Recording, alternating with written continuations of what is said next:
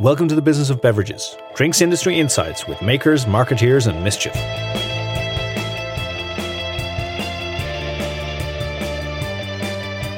Hello and welcome to BizBev Pod's bi-weekly quiz where Will P. Keating and myself do battle. Not really a battle of wits, more a battle of beverage-based skills where we see who can guess the beverage first. And if that's the kind of thing that you like the sound of, you can always support the show by logging on to businessofbeverages.com and click the support the show button. Yeah, do it. Do it now. There you go. Done. Let's not even do the quiz. We've been pushing this hard, but, it's an uphill battle, I have to say. It is. And now to bring that uphill battle all the way downhill with some lowbrow quizzing. I was very impressed with our last quiz. I think this isn't quite lowbrow. I think we've hit a run of form. We have, and we've been doing the show for almost 2 years now, Will. So we've kind of covered a lot of the heavy hitting big beverages. So we're getting increasingly niche, which is kind of fun as well. Yeah, well, I was thrilled though with the Hobgoblin versus Cream Soda last time out. I think two very solid scores, very respectable. Yes. Will, are you ready to do battle again? I am. Right. Would you like to ask the questions first, or would you like to answer the questions first? I'll ask this time. Okay. All right. Okay. So, Foxy, for 5 points. This drink is made from 4 grape varieties: Malavista, Boal, Serical, and Verdillo, all of which I have pronounced incorrectly. I'm certain. Because they all sound Portuguese with your pronunciation. How would I know? Do I know what Portuguese sounds like? Did I try and make them sound Portuguese? Or have I just completely screwed them up? Who knows? I don't think this is right, but I am going to guess Syrah. That is not right. That is not right. As you'll know, probably from this next clue. So if you listen carefully, there's a silver bullet in here if you can find it, right? As this drink had to be transported by sea, it developed a distinctive aging style over time. The modern method of duplicating this is known as the estufagem process, and the liquid is stored at 60 degrees Celsius for a minimum of 90 days. Hang on, so the estufagem process is storing it at... Yeah, it holds... So they heat the liquid up and they age it for a minimum of 90 days at between 55 and 60 degrees Celsius. And that's replicating the ancient or the old-fashioned aging process. That's quite warm. That I mentioned earlier. Yes, it is. It's very warm. That's quite warm. So effectively, what you're not force oxidating it, but you're force aging it effectively. Well, it will absolutely oxidate as well. Yeah. So you get forced aging, you get forced oxidation. Is it? No, it's not. Is it port? It is not port, but you're definitely getting closer. You're definitely getting closer. So the fermentation of this beverage is stopped by fortifying it with grape neutral spirit. Oh, so if it's got spirit, it's probably relatively high in ABV. It is a fortified wine. Right. Well, the only 2 fortified wines that I can think of off the top of my head are the aforementioned port, which is probably not even a fortified wine. It is. And, hang on. Give me those grape varieties again. Malvista, Boal, Serical, and Verdillo. Yes. Suspiciously Portuguese. Is it Madeira? It is Madeira. Yes, it is. Congratulations. Well done. Yeah. The 4-point clue started with, as this drink had to be transported by sea. So it had to be transported by sea because it was produced on an island. So the island of Madeira. So for 2 points, it would have been, this fortified wine is often used as an aperitif or a dessert wine and is named after the island it comes from. And for 1 point, this island's other famous exports include a style of cake and a certain Portuguese soccer superstar. I didn't know it was initially done for. Well, I suppose it does make sense if you're on a small island that gets exported. But the aging thing really threw me. I had no idea that's how it was made these days. So, nor had I. This was a joyous discovery when I went and researched it. So I thought, oh, Madeira, that would be a good one. And then, this estufagem process where they heat it up and they age it for a minimum of 90 days. And that's only the cheap stuff. The really good stuff can be 20 to 100 years old, apparently. Well, fair play to them. Depending on the quality, they're either aged in stainless steel vats or in oak casks. So really unusual and interesting.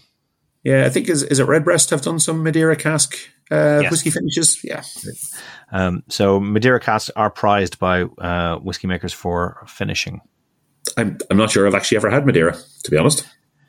I don't think I have, now that I come to think of it. Well, maybe there's an idea for a future episode in there.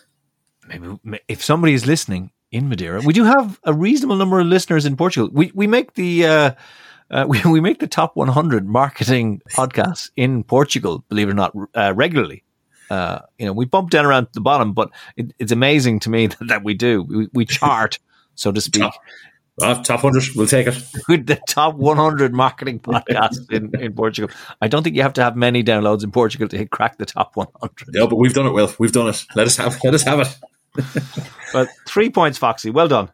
Excellent. Happy with that. So, Will, are you ready to answer some questions? I will try my best. All right. So, this beverage first appeared in print, or was first mentioned in print, in the play The Private Ear in the UK in 1962. However, both Australia and New Zealand claim to have created this beverage. Oh. So a privateer, I don't know the play The Privateer, but a privateer is kind of like Private ear. Oh, private ear, as in E-A-R. Yes. As opposed to a privateer, which is kind of like a kind of pirate. Pirate, yeah. Oh, okay, because I was going to go with some kind of, okay. The private ear. Okay, I haven't a clue then. Right, that is. Yeah, I haven't a notion. I'm guessing I kind of close enough to the golden age of cocktails. It could be a cocktail.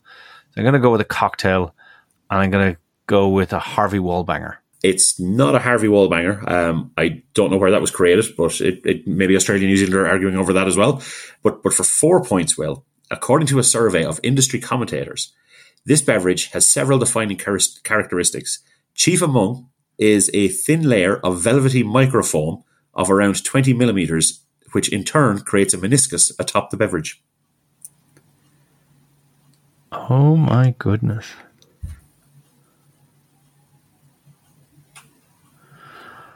Oh, so name a foamy drink.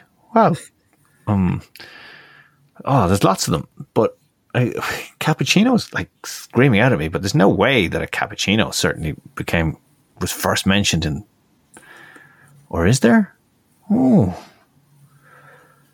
hell, I'm going to go for it. Cappuccino. It's not cappuccino, but your head is going in the right direction. So what may help? I think we had cappuccino before, did we? We did, yes. Remember the Capuchin monks? Yeah, and it was something about. So I remember that it was named after the color of the Capuchin monks, and the monks named after the monkeys. But it was Austrian or something weird like that, wasn't it? Yes, that first created the cappuccino. Yes. Okay, I should have known that, but anyway. Well, look, you're in the right zone now. Okay. So you're getting there, right? So this beverage became popular in the UK from 2005, but oddly only since 2013 in the US. Mostly thanks to the trend at the time of Australian coffee shops. And Starbucks only added it to its menu in 2015.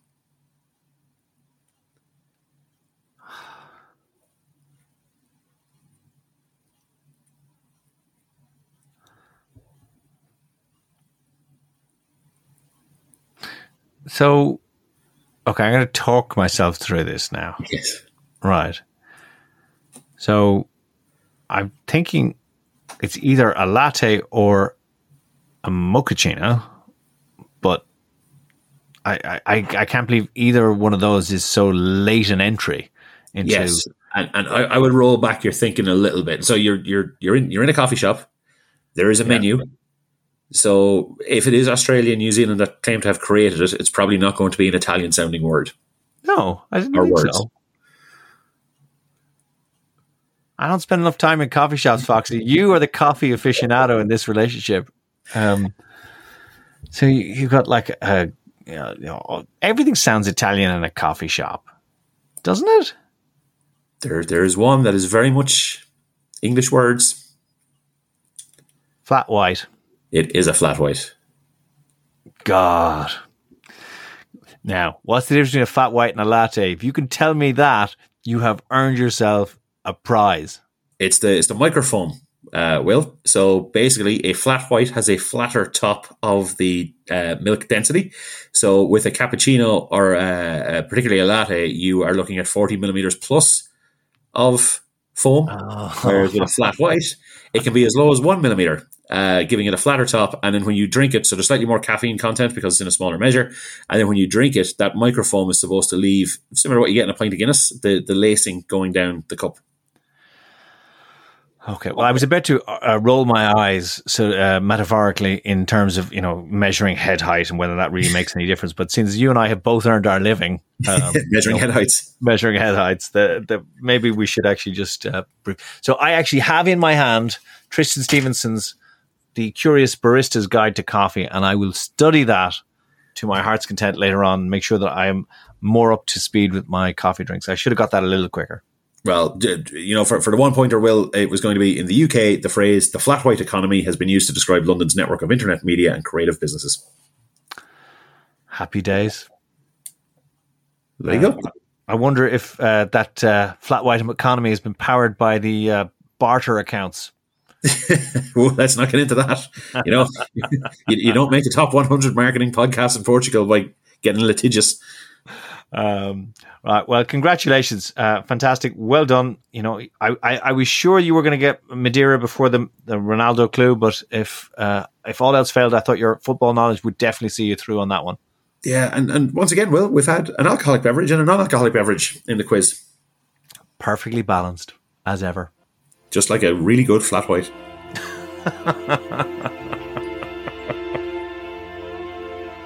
Thank you for listening to The Business of Beverages. It's been our pleasure to bring you this episode. If you enjoyed what you heard, please subscribe and recommend us to one other friend or colleague. As ever, we are independently produced and self-funded, so we appreciate your support in listening, sharing, or reviewing this podcast. You can, of course, follow us on Twitter, where we go by @BizBevPod. If you'd like to support us further, you can find us on buymeacoffee.com/BizBevPod.